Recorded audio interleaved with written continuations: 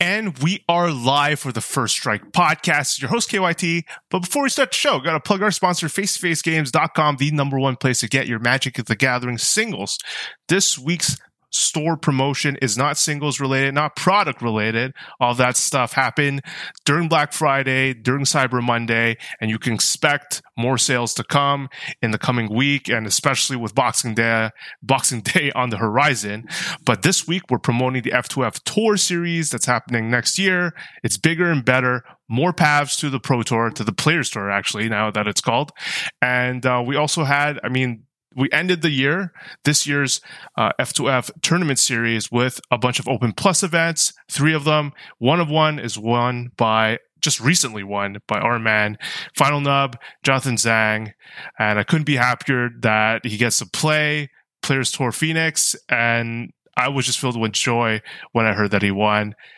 Congratulations again, John. Thanks, Carr. It was certainly, I've talked about my first PT experience being at Wash, and ever since then I've been working just get another chance so I can just leverage my skills I've gained and network I've built, etc., to just get another crack, and I was feeling very good about this. I talked about Eldrazi Tron on this show last week and the week before, and sometimes it works out. It's incredible. I'm just gonna get these guys in quickly. Andy, your reaction? Well, I was you and me. We were like, we weren't there, but we were like birding and talking about it the whole day, especially like after we knew that he made top 8. And ever since John's like sob story about his last Pro Tour, I really wanted him to come back, because I think he's like incredible at the game, at theorizing about the game and thinking about it. And I just really was hoping he would get his shot sooner rather than later. And it's pretty exciting that he's going to get a shot at the exact same time as me. So we actually get to play the Pro Tour together. And I imagine we'll, some capacity, work together for the Pro Tour. And I think that's really exciting. Me and John, we have very different styles when it comes to like thinking about Magic, our preparation, and even like the kind of decks we like to play. But I think, I don't know, it just shows that you can like see success in many ways with Magic. John's one of the hardest working people I've ever interacted with, and how hard he works sometimes. And it's good to see it pay off for him. Elliot, your reaction, and now the pressure of being one of the few active playing co-hosts to not be qualified to Phoenix yet. Well, on the bright side, I am going anyway. So I do have the LCQs as a last ditch effort. I can definitely feel the pressure, and I know that it's like extra because everyone's like rooting for me as well. Everyone wants me to be there to like play the tournament with them, not just but despite all the extra pressure I'm feeling, I couldn't be more happy for John. I was like laying in bed getting updates from KYT, who's getting updates from someone else on what was happening in his match. I was like, you DM me like, all right, he's against Devoted Druid. Yeah. Who's favorite? How does the matchup play out? And I'm like, well, it's not looking good to say the least. I think he lost game 1 as well. So it's just like, I don't know.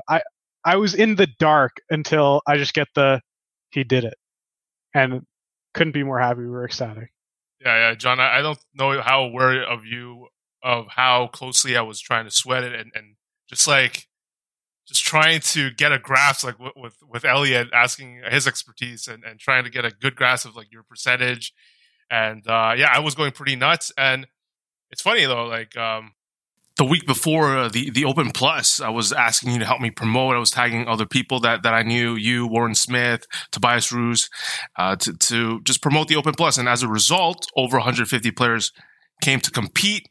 And it's sort of counterproductive because, you want less people to show up, but I guess the right amount of people to show up so that the pairings worked out so that you ended up winning. So, butterfly effect. I wouldn't go back and change anything. But let's get straight to your deck on your choice of Eldrazi Tron and what you thought about it. Well, before I go on, I just got to touch on that again. There was a bunch of people from Washington who came to join us, and a lot of people were saying that, hey, what is going on? This is like much larger than the last Vancouver Open, and as usual, Face to Face like puts on a great show, and obviously adding the PTQ invite for the first place changed that. But I'm pretty sure we easily had like 200, 250 at the same time doing side events and all that. So it was an awesome event.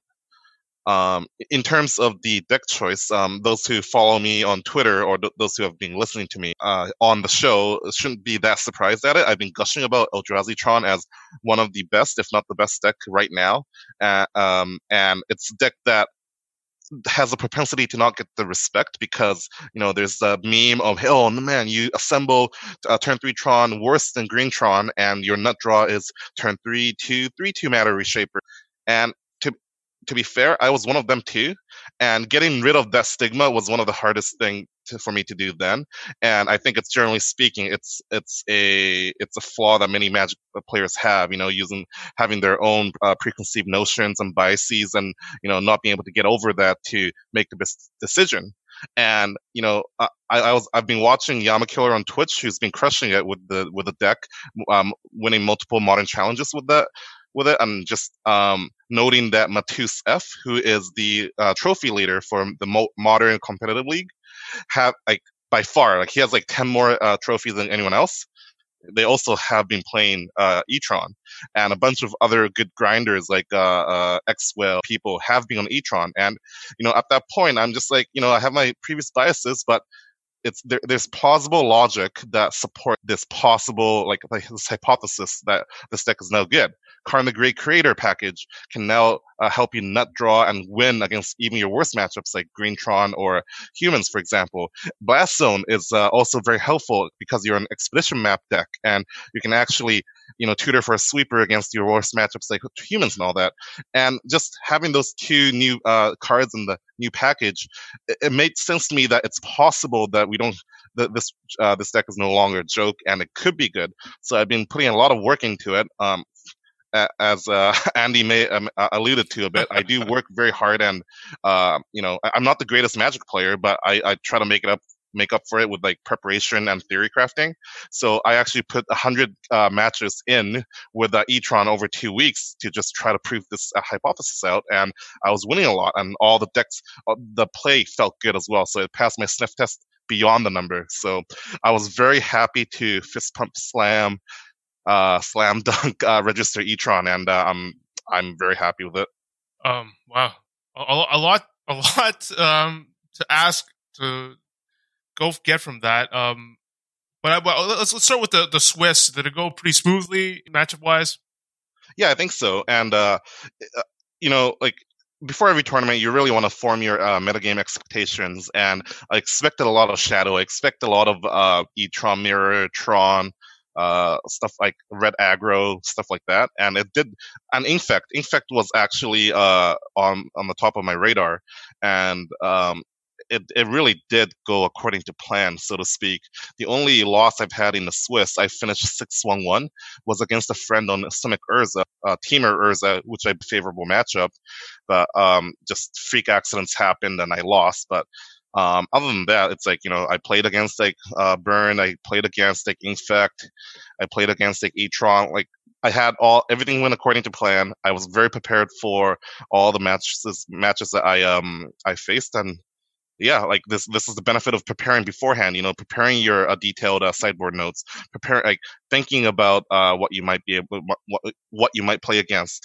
And when you do that beforehand, you save a lot of mental energy, and you're never really surprised by anything that happens, even though this is modern. So yeah, kind of according to plan. I think while I was sweating the top 8, getting news from my quote unquote sources, I was getting, as we talked about right at the beginning of the show, I was getting panicky about your matchups, and it looked like the top 8 might not play in a way that you were favored to win it. Yeah, certainly. I don't know. The top 8 was, first of all, a shout out to the Vancouver Magic chat that I'm in. 4 out of the top 8 and 6 out of the top 10 were from the chat. Wow, that's crazy. Yeah, clearly our group or the chat has a lot of talent, and we're joking before Warren was joking before the event in the chat that, like, we're going to take over the top 8 and we're going to represent, and we did. As for my top 8 here, there was a lot of adversity in my opinion. I was on the draw as an 8th seed the entire time. I had to break serve against Infect, against the local Sarah, who's a very good player as well.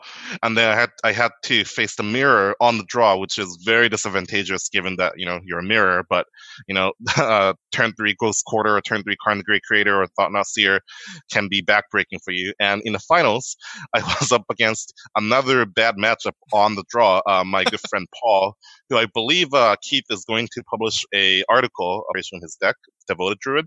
And this is the deck that I believe Elliot and Andy have been either touting or have been talking about, which is more of a turbo Devoted Druid combo deck with Simian Spirit Guides, post-mortem lunges, Eladamri's Call, etc., etc. So it's much faster than your normal Devoted Druid deck. So it was certainly a very tough matchup to try to win, especially on the draw. The one thing I did do that I changed from the normal net deck is to replace one Sorcering for one Dismember, specifically noting that I expect a lot of Urza, Death Shadow, Infect, and Devoted Druid, and the difference between 1 and 2 mana there, and being able to kill Urza and Gurmag Anglers night and day. So I did add the 3rd Dismember, and it feels really great when you when your prediction comes into fruition, because I did play Infect twice, and Dismember in the finals against him helped immensely. So I would say that the path to the win was not at all easy. I was on the draw. I had some bad matchups, so bad matches to be on the draw against, but sometimes you're lucky and sometimes you're there. Well, I think Andy is someone that I message because, like, we joke on this show when Gold to Cat has come on the show twice, and he goes all Galaxy Brain on us, and I'm just like, wow, just really amazed at how his brain works. But then, you don't realize I talked to Andy when you're passionate about the deck and you're constantly tweeting or talking about it in our private chat. I go to Andy, I'm getting reminded why Andy called you the guy at the beginning. I think once you start become part of our crew, I've lost track about how mesmerized I am by you. And I mean, Andy, you share my feelings. It didn't matter. Bad matchup in top 8 doesn't matter. On the draw doesn't matter. It's so funny because I go to a tournament and I almost sort of Sideboard Guide because I change my mind all the time. I change my mind in a match constantly. I change my mind based on the feel, play, draw. If I see a certain card from them. And I feel like John's the opposite. He'll write it down meticulously. He'll never stray, just because he's put in so much more, and he wants to save the sideboarding energy. I will. Sorry, Andy. I will add that I try to make it a guideline and I try to adjust to things I see, but because my short-term memory is really bad, and sometimes you have new new matchups or new decks that you're picking up, it's not plausible for you to be operating at 100% mental capacity during the tournaments. This is just a tool for me to a guide for me to help me out. But certainly you make a very good point that you really sideboard guide, but you got to be very flexible with it. The more reps you have with the deck, I believe, the more you can make those adjustments. The less you have, the more rigid I tend to be. And given that I was just picking up e-tron, this is the first time I played it in paper, I wanted to minimize the amount of thinking. But you're absolutely right. He was the guys because of the amount of work he ran deck, right? Even though that deck wasn't very good the whole time, in my opinion. It didn't matter because he was the most prepared man with a Swiss Army knife instead of some dude with a pistol, right?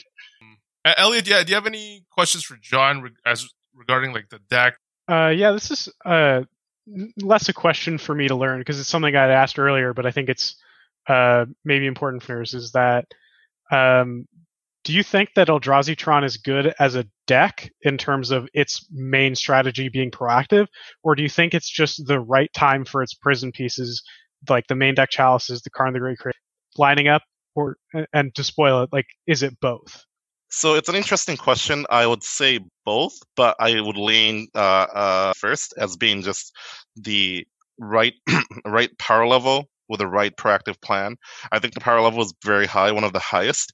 Certainly, the effectiveness of Etron waxes and wanes with how effective Chalice of the Void is, but I can't understate how good Karn the Great Creator is as toolbox, as a win condition, and as a nut turn 3 Tron payoff. And just having that density of payoffs that can win the game on the spot has been incredible. Certainly, like Ensnaring Bridge is a very good card right now, and obviously the Lattice Lock is in most of the times. But Chalice on 1 has been pretty good for me. Urza, Infect, like Infect, literally half their card is like one drop. Their deck ceases to function. In fact, in my quarterfinals match, game 1 on the draw, I mulled to 4 against Sarah on Infect, and my hand was Land, Chalice, and Bella. I won that game because Chalice is that good. And yeah, against Urza, you can put on 0, etc. and burn as well. So I do think that Chalice is pretty well positioned right now, and that's a big part of why Eldrazi Tron is doing so well. It will be meta dependent, but I am very confident that Etron is appropriate power level to be a mainstay in the verse for Modern. And in fact, I'm highly considering buying the Etron you have as an evergreen deck for me to play. Face Games credit. I asked you this last week, and you talked about how right now, and you mentioned this last episode too, where it was the deck of choice of the top trophy guy. And I asked you whether it was like underrated or overrated or under the radar. Did you get a sense of how people respected it or looked at it, regarded it in the local scene? Perhaps not in the local scene. I am writing an article that'll like put together my thoughts regarding the preparation of the event, but I guess to some, I think paper always has a disproportionate amount of blue-white, green-black X and burn decks, and I believe Eldrazi Tron is favored against all of them. I also got the inkling that the Seattle spikes be very high on like Urza or Eldrazi Tron or Blues those, and just like some sort of like rumbling from the underground Cabal decks like Shadow, Infect, and Druid were all as much a field of like blue-white and increased Shadow and Infect just wasn't that appetizing for me, and that was a big part of why I actually switched off Neoform. In fact, I have like 67% win rate form since the printing of Once Upon a Time, so it's not like the deck is bad. I still believe in the deck. I think it's a mainstay, a great call to surprise a metagame with, but I had to take a pretty disciplined choice to just lay down the Neoform. I think I trusted my process. Thought that the deck had a high power level, and it was just ripe for this metagame in this particular paper metagame. So that was my thought process, and I think it's good. Because this leads to my other question, the interesting one. I mean, more than a month ago, or you had a Twitter debate with my man, David Rude, former, I guess, Canadian legend of the game. And of course, the narrative now, it's like, oh, John finally plays a real deck, obviously gets there, and you can't escape this. Like, you drop the Neoform, you play a quote unquote real deck, and you finally get there again a second time. But you told me privately, like, you don't think your process has changed. You just played what your data showed to be the best deck in your hands. Yeah, I'm very data driven. For those people who do follow me, like I said, like I'm relatively new to the comp scene. I think I'm a smart guy, and I think I can adapt very well. But there's something that you just can't replace experience with. So I've been trying to compensate for that with like a lot of data mining and data interpretation as well as preparation. And those followers of mine will note that I like to tweet a lot of like top 32 metagame breakdowns or macro archetype break. So that's definitely something that I do a lot in helping me. In terms of the claim of Final Nut plays a real deck and he won. Like if you recall, like the only other time I've really registered a real deck in Comp REL is Dredge, and obviously I won Star City Games Vegas with Cyrus and Marcus. So that really won't help me with the argument that if Final Nut doesn't play a meme deck and plays real decks all the time, he would win all the time. But like the deck choices I make are conscious and data driven choices. Like I will maintain that I believe I had the best 73 cards for Hogak Summer, the GP Vegas. with Neoform, and I posted my thought process. I think it was sound, and I have people like ask me like, your thought process is sound, but Neoform looks like a meme. Can I really trust you, kind of thing? But small sample size, but a bunch of people were like X4 or better. I played a Neoform mirror in GP Vegas at 10-1, and it had the highest win rate among all archetypes as per Toby Henke at GP Vegas. So I genuinely thought that Neoform was the best deck then. Grisham obviously it carried me towards the PT path with the GP Toronto top 4. So, and I was very adept with it. I mean, a deck selection is like a function of a few things, right? It's like how powerful is it? What is the place in the metagame?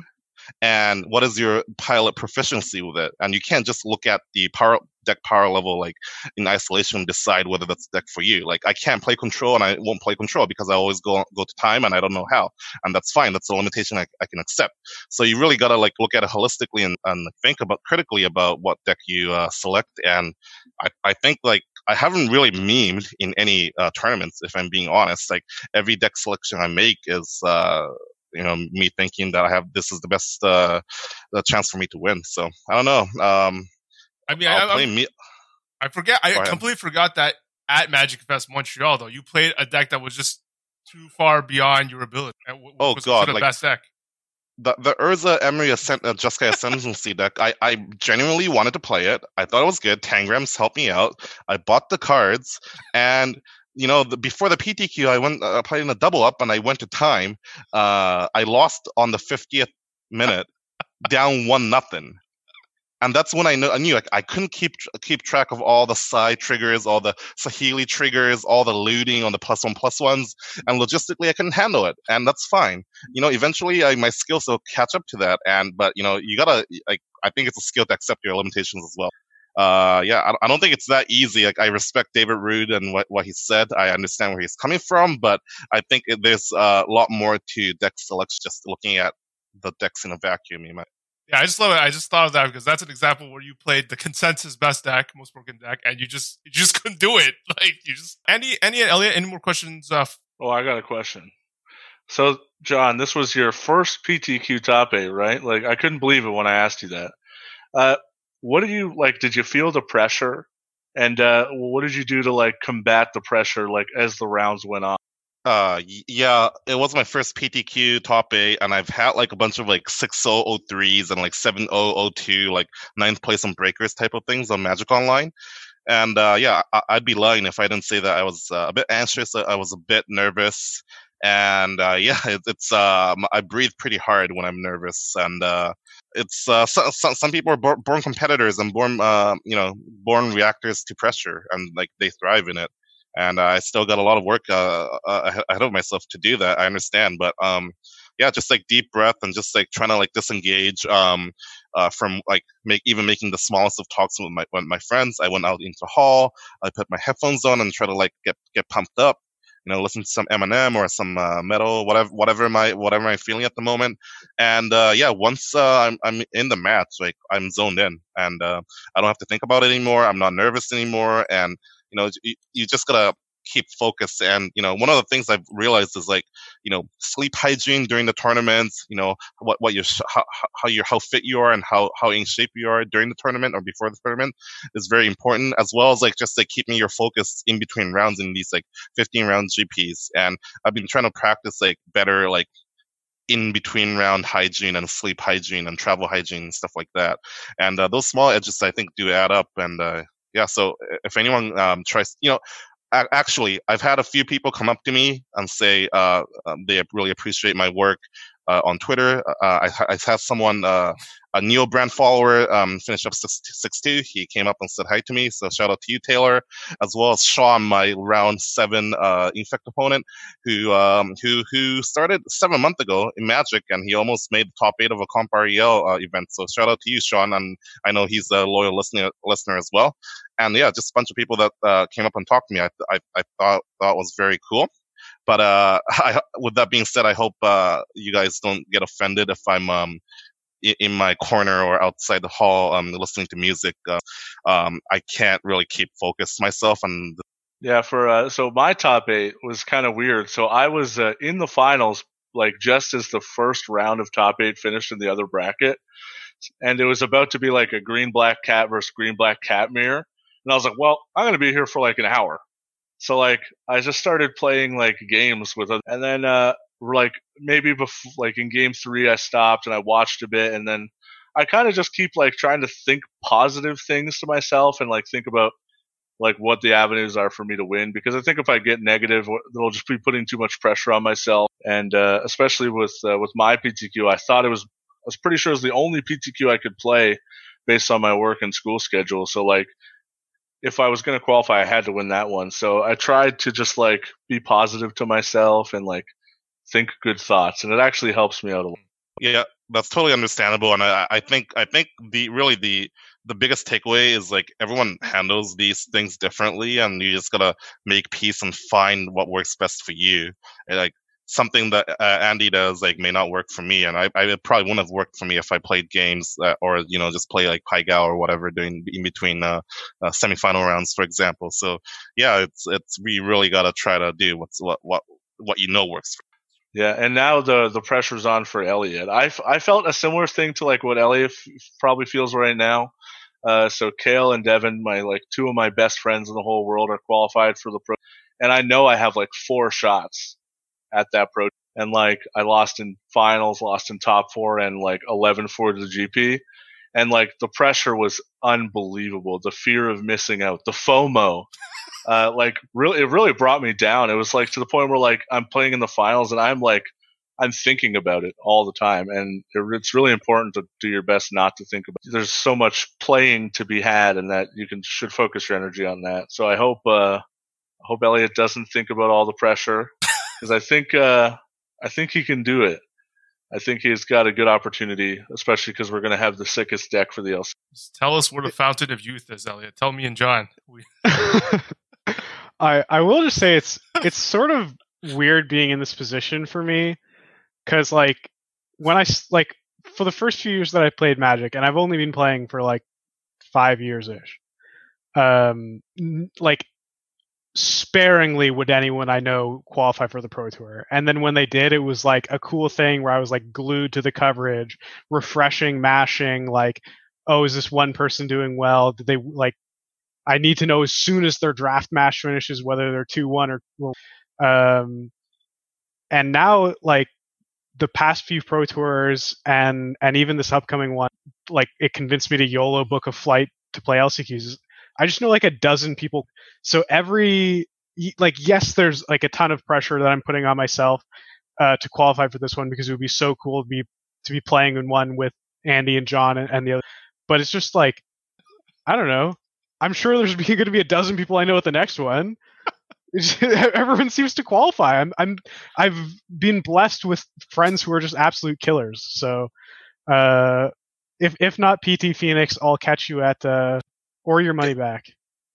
Or your money back. Can I just like make a comment on how sick this like last chance qualifier format is? So for those who don't know, starting in 2020 in GP Phoenix or the Nagoya or Brussels, I believe, on Thursday you have sit-on goes basically where 32 it'll fill with 32 people, and it'll run as soon as it fills, and you only need to go 5-0 to get into the Pro Tour at the last minute. I think that's like pretty sick, and honestly, like I was going to X1 drop and rejoin just to try to get into the Pro Tour just for that chance. Like obviously I can't get to do that now, woe's me. But like, in poker, like the best stories are, Chris Moneymaker won a satellite tournament to get into the World Series of Poker main event, and he won like 2 million.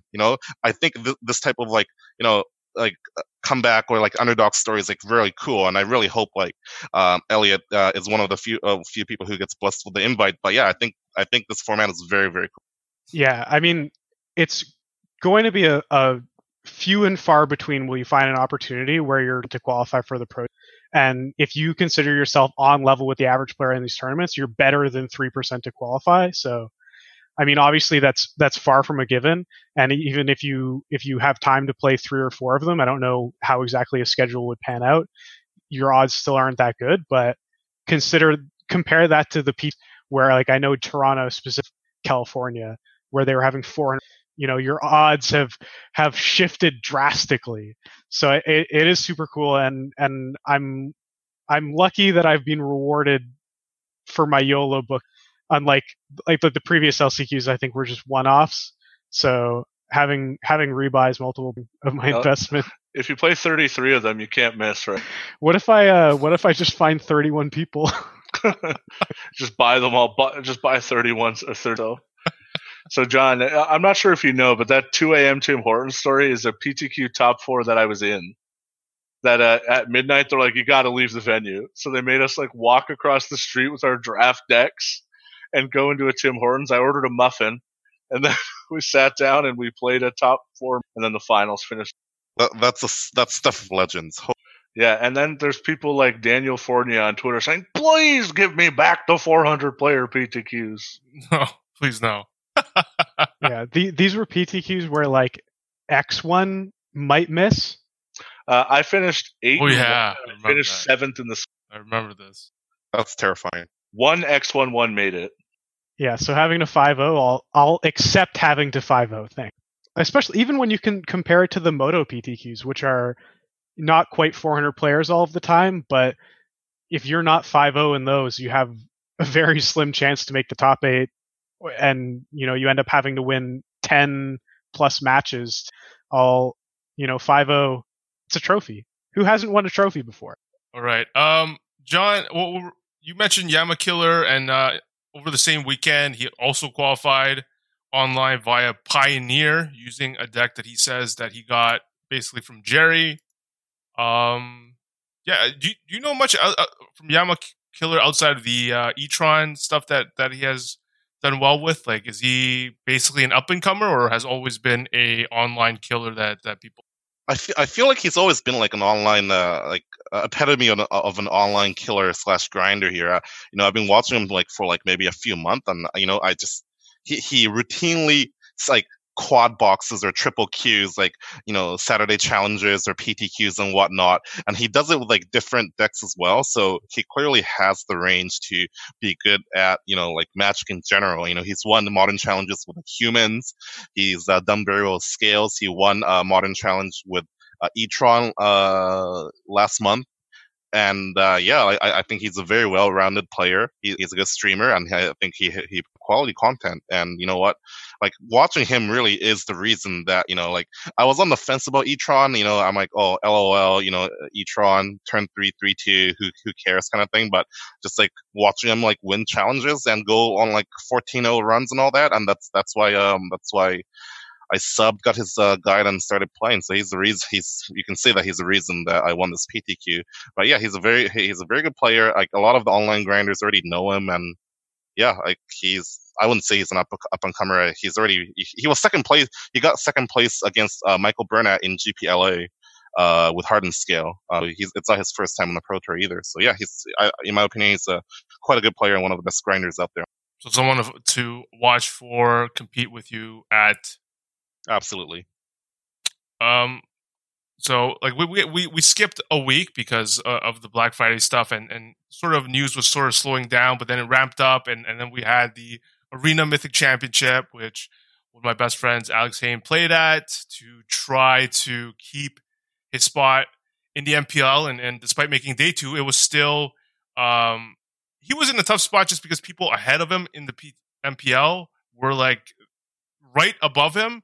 They all had buys, so he had to, to steal their spot. He had to outperform them, and then the people behind him, most of them that were able to catch him, most of them also made day 2.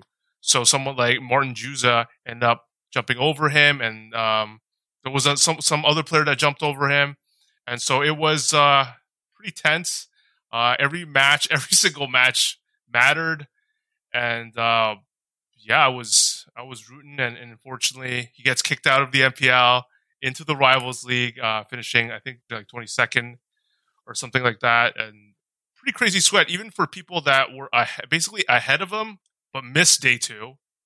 They had to, Lugowski, he had to, hope that everyone behind him whiffs on day 2 completely. Andy Elliott, did you catch any of it? I did watch a little bit. I was more so following along and not. What do you, Andy? I watched quite a bit of it, and basically I was watching to see how Alex did, and my favorite story of the whole weekend was just how it was, I thought, great, and was my favorite player only because Alex didn't do that well. He didn't earn it. Yeah, keep in mind Ali Warfield, who does shout out to her, who does write for Face to Face, and Keith today tweeted out that she had her article out. I just read it before the podcast.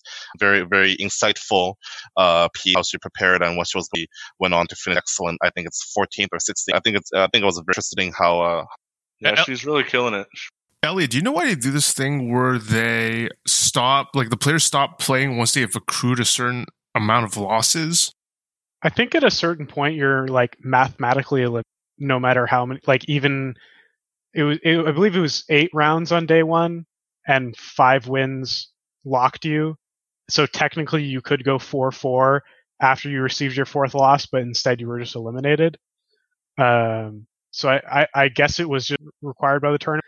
I have no idea, but I don't know if like it matters. Like I don't think 4-4 could possibly have made anyone making it would have lost the last round. So 0-4 is sort of a weird structure though. The in general these tournaments are 2 separate Swiss tournaments followed by a double elimination top 8. I don't know. It's a bit hard to follow. Right. I didn't find the Swiss parts that hard to follow because it's just like, because they reiterated so many times, like once you get to 5 wins, you're in day 2. And like once you get to X losses, you're out. It's like, makes more sense to like the average viewer, I think, than being like, this person's a 5-2. They're mathematically locked for day 2, and but they still have to play their next round. Yeah, I understand definitely the 5 wins and you're locked, but like compare it to the arena qualifier weekend where like your tiebreakers carry over, but only in like some cases. And in this, it's basically you play a Swiss tournament on day 1 to qualify for not quite day 2. It's qualifying for like a different Swiss. I don't know. I think it's a bit harder to follow than say a pro tour where that's more clear cut of you have the barrier to make day 2. After that, anything is only going to help you for day 2. Then you play day 2, and towards the end, we'll suss out what record you need for top 8.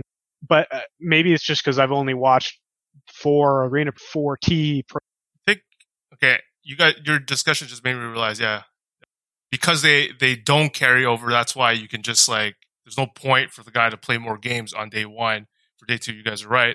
I guess like the reason I found it puzzling is that for day 2, like the impact this can shift completely how people finish for the MPL, because then you have like people that I think Ali Warfield or other players that did like 3-4 on day 2, they were able to finish in the top 16 because some people like they just 0-4 day 2, so they don't even play any of the extra matches to be able to endanger that top 16 slot. So you could go 3-4 and finish it in the top 16, and then be able to jump ahead in the MPL race. And that I found somewhat interesting. That in some cases, go ahead.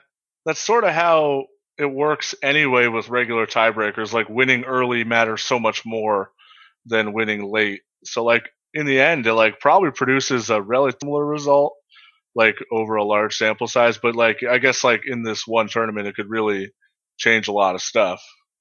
I think if you start, okay, you're right. I think if you start 0-4, you're not going to do well anyway. Your breakers are going to be terrible compared to everyone else for us. But at least you get the shot.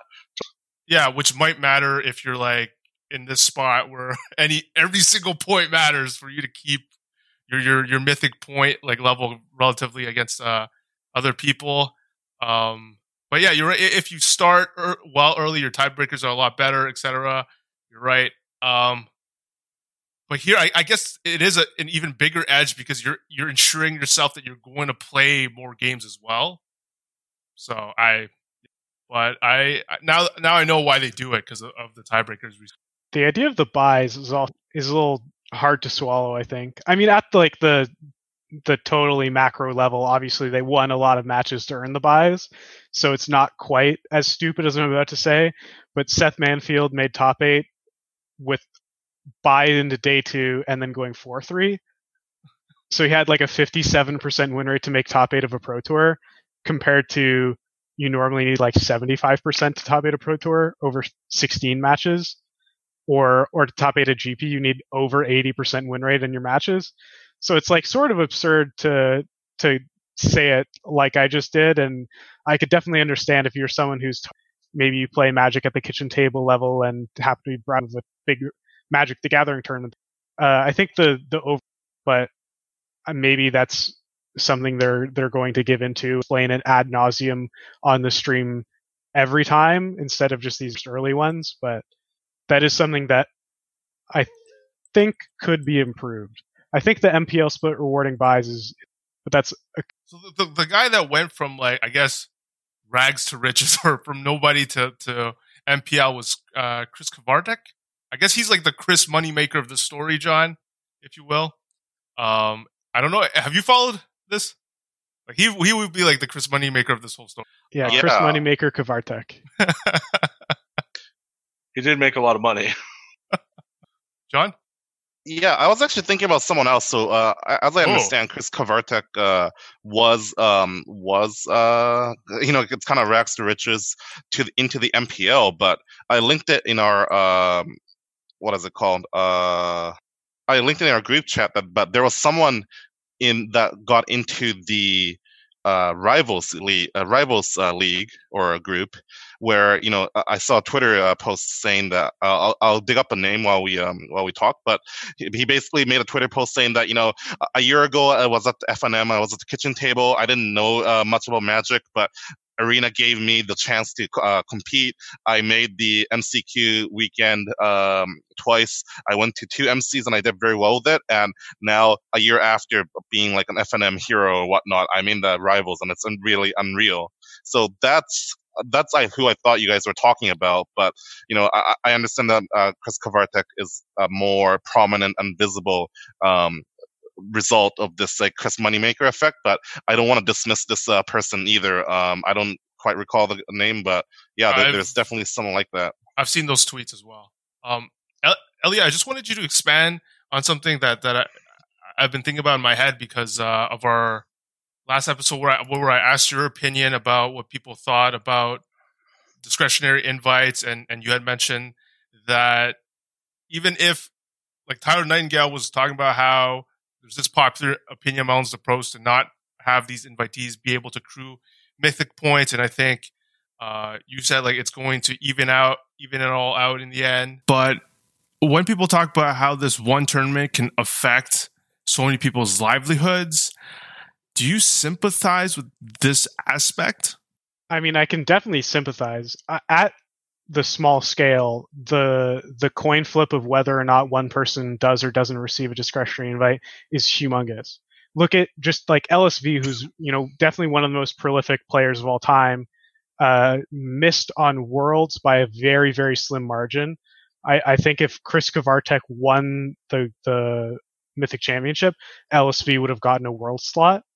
On top of that, he's also in Rivals, and it's a position where one discretionary invite is the difference between LSV qualifying for Worlds and the MPL instead of being Rivals and missing. And obviously he did receive discretionary invites earlier in the year, so that's maybe a bit of where I said it's like a balancing act. But I can definitely understand being in his position where he received the invites early in the season, where maybe the goals and what's needed isn't as defined, and now he's in a position where he's on the outside looking in completely. His destiny's not in his hands anymore. It's up to the fate of other people depending on how they perform. So I could definitely, again, see on that small scale whether or not you get an invite is going to be huge. But consider that too. Now he is in the Rivals. He has opportunities to accrue more mythic points next year. Maybe he gets a discretionary invite for an arena MC he's otherwise going to miss. So when you're one player, who is good enough to accrue the results anyway, I think eventually you'll get kind of your dues in terms of eventually you'll get the invite you're missing. Eventually you'll be able to reap the benefits of it. And it's the same thing I said the other week. Is discretionary invites awarding mythic points the perfect system? No, it just can't be in my mind. But are discretionary invites very important, and are they a net positive for the game? Yeah, there's a bunch of positives towards them, and it, in my opinion, outweighs the negatives. So I'm fine with the system continuing the way it is, and if someone at Wizards comes up with an idea to make it more balanced and more fair in terms of the entire scope of people qualifying for Worlds in the MPL, then all the better. I see John nodding. It's just like I can't relate to the people that are most impacted. I don't know how they feel, because some of them basically they make their career of it this year because they were in the MPL, and I don't know like how to feel in their spot when like a tournament just can seriously. Again, I don't know what other side income they might have or backup plans, but can seriously change the way they plan to live their life like next year, right? Yeah, I mean, when they announced the MPL, everyone's reaction was, "Wow, it's so cool that people are making." I off the top of my head, I think it's like $80,000 a year. That's incredible, and that would obviously be insane if I was offered that opportunity. But could I really take it? Could I risk putting my entire life on hold, where if I miss the MPL the following year, I'm back to square one? Maybe I'm in a position where I can take a year off work or something like that. I don't know, but it's such a huge risk, and I don't know if everyone's in the position to be able to take it. And I can only hope that the people in the MPL who missed out or are now in Rivals have that backup, have the safety net. Because obviously $80,000 a year to play Magic, and as well as streaming income on top of that, is good money, but it's not money to sustain yourself for multiple years. So they're going to have to be doing something else, and I can only hope that it works out. Inside joke between us, but I just imagine you showing up 1 year later at your company. Hello.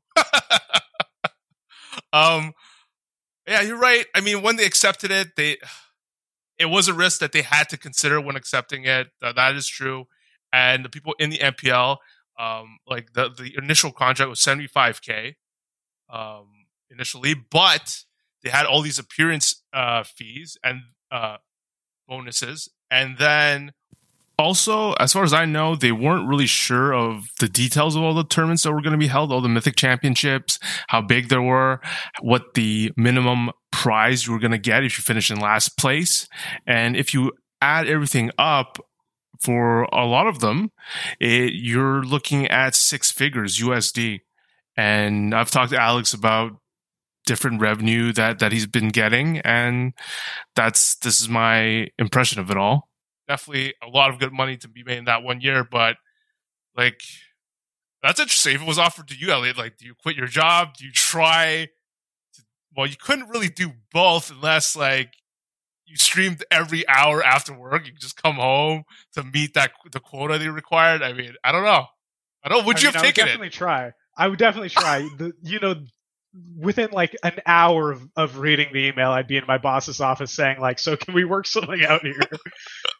But like, we don't even know what information. Maybe you have the insider information from Alex of what concept they had for the future when they were initially offered it. Obviously, right. We have the rival system now, so that is a bit of a safety net in terms of, maybe you can do the rivals as you bridge back into a regular job.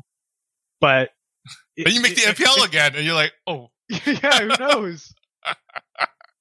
I mean, this is far from like professional athlete money where you get paid millions of dollars, and if you break a leg, then like, it's not the end of the world, even if you can't play your sport anymore. This is, a lot of money for the terms of Magic, but it's not enough to sustain yourself long term if you only have a career that lasts a year or two. You have to be doing something.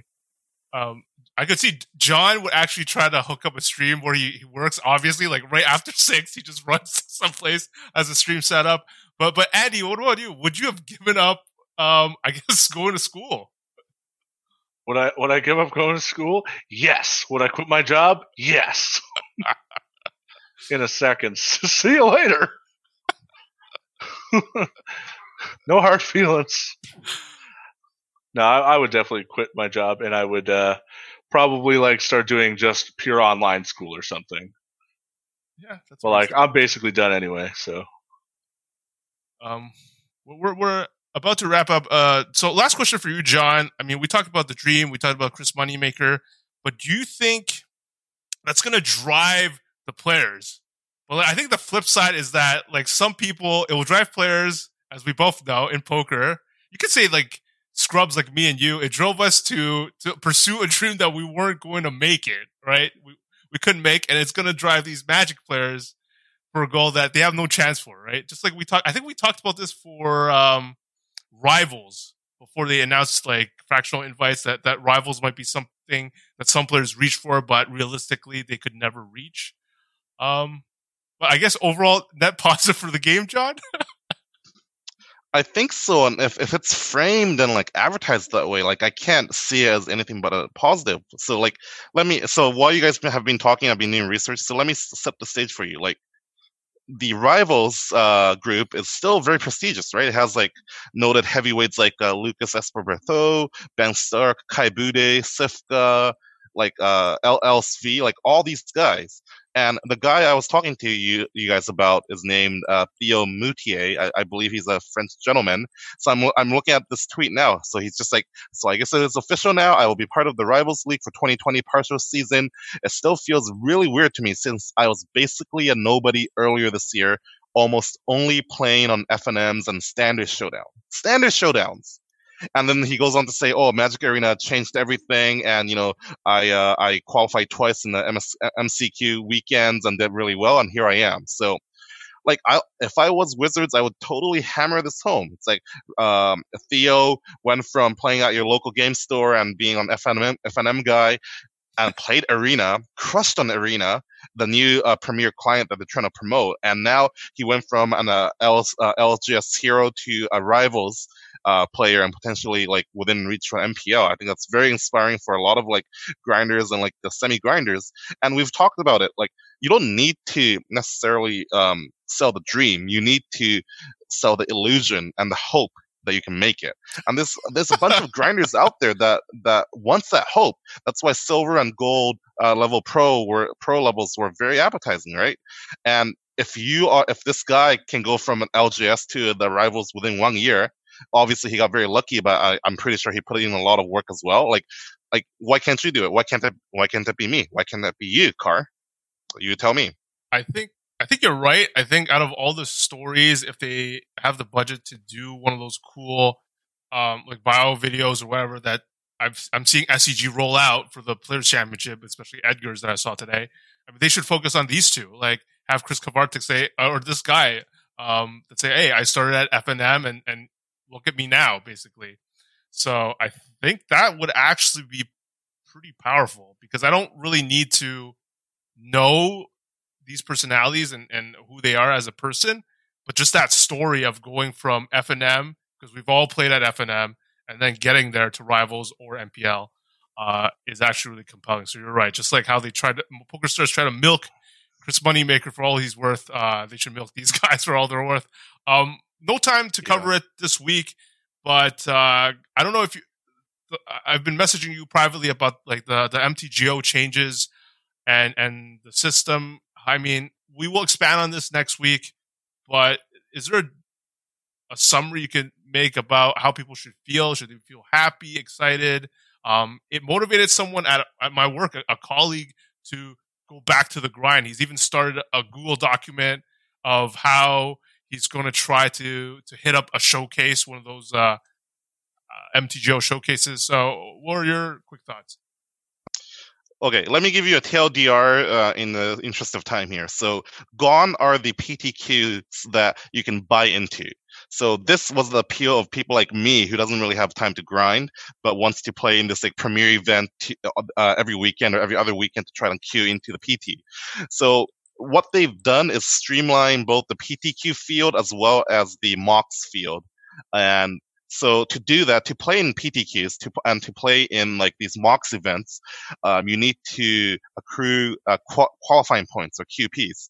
And those who have been playing Magic Online for a while will notice these like preliminaries and these dailies basically. So what they've done is every day at the various previously set times, you'll have like a Pioneer preliminary or a Legacy preliminary. And going 4-1 or 5-0 will get you some QPs or qualifying points. The other thing to note is that the MOX seasons are divided into 4 quarters now, so you don't have to wait the whole year. You don't have to battle it out in the MOX leaderboard to try to make it and sustain it within a year, which I kind of like because it's shortened. You have like a set, definite timeline which you need to work hard towards. And at the end of every quarter, you have like a showcase where the top 8 top players will come into Seattle, Washington, I believe, to go to the MOX showcase in person, I believe, which I think is really cool. There's going to be like other things like the challenge, the last chance qualifier for the MOX near the end of the season and whatnot. It'll take too much time to get into it in one go, but the discourse is whether this helps a certain subset of people. It doesn't help the people who doesn't have time and wants to go for these like one-shot PTQs and they can buy into it. Because you can't PTQ with money anymore. You can only PTQ with QPs. The benefit is for online grinders who have time to grind through leagues and earn these QPs. So these PTQs will no longer be 300, 400 people. And those are nightmares because the prizes will not have scaled. But because these PTQs now have like a barrier, which is earning qualifying points, these PTQs will be much smaller size and better EV for the grinders. So that's like nutshell, but there's a lot more nuance to that. And those who are interested, I would invite you to look at the Wizards of the Coast announcement made earlier this week. One quick question then. From the first scan, do you think, so for a person like you, is this good or bad? I think it's quite bad. Well, I think it's mostly quite bad, and let me tell you why. So I have a set work schedule, and because, for example, on every Friday at 7 p.m. sharp, there will be a preliminary modern event, I can plan around that.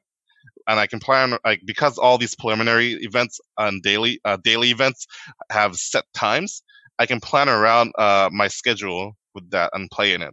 The unfortunate thing is, because I can't be playing Magic Online every day, all day, I won't be able to accrue the qualifying points to playing as many PTQs as I want.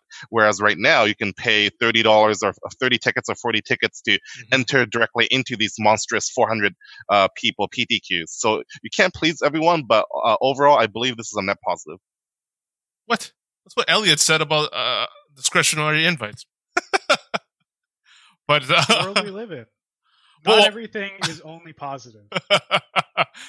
What I do love is that, I mean, even though WotC has made a lot of decisions that just make us scratch our heads to, like, how could they have possibly found any reason to make certain adjustments they've made? There is one thing that is true about them is that they are quick to switch the system pretty fast through the feedback. And we're constantly, like, MPL and then Rivals League, like, immediately introduced. And then who knows what the system will look like next year. So, lots to talk about, lots of exciting stuff, and I mean, like, too much. We're gonna get our spoiler. We are going to get a spoiler for Theros. Man, forget this. Beyond Death. I guess preview cards will probably start rolling out next month. But we got a bunch of preview cards today, like the new lands. Okay, we'll finish with this. What do you think about the new lands, Andy? I love them. I love Pokemon lands. People are like, oh, they look like Pokemon energy cards. It's like, hey, they look sick. Pokemon energy cards are dope. I think they look really cool. Yeah, same here. Elliot? I'll never use them, but what? I'm sure a lot of people will love them. What? They are net positive. I love my basic lands. Yeah, exactly. I love my basic lands. I'll never use these. Some goobers will love them, like Andy. John, stock up with your store credit on these. I think these are nice. These are sweet. All right. Thank you for joining us. Thank you for everyone for listening. To that come up to us during events and tell us how much you guys love the show, or message me or tweet at me. Everything. Extremely grateful for supporting the show for so long, and that's why I'm always excited. Like, plans always fall through with my different responsibilities, but I miss going out to these events because Alex told me how many people at the Arena Mythic Championship came up to him and thanked him for the podcast that I do with him, and I just miss going to any GP that is not like the Montreal one, where Americans from certain states I wouldn't expect to listen to First Strike thank me, or people tweet at me, hey, I've been a huge fan. People have started randomly. I guess maybe it was like the Alex effect or John doing well, but this week a bunch of people added me on Facebook and said they really love First Strike and love my work in general. So, I mean, I missed that. So I hope I can make the cards line up right finally to make it to Phoenix or any future events with you guys. So that would be sweet. And with that, again, thank you so much for listening, and we will talk to you all next week where we break down preview cards, more preview cards, MTGO, and other stuff that we're working on. So until then, ciao.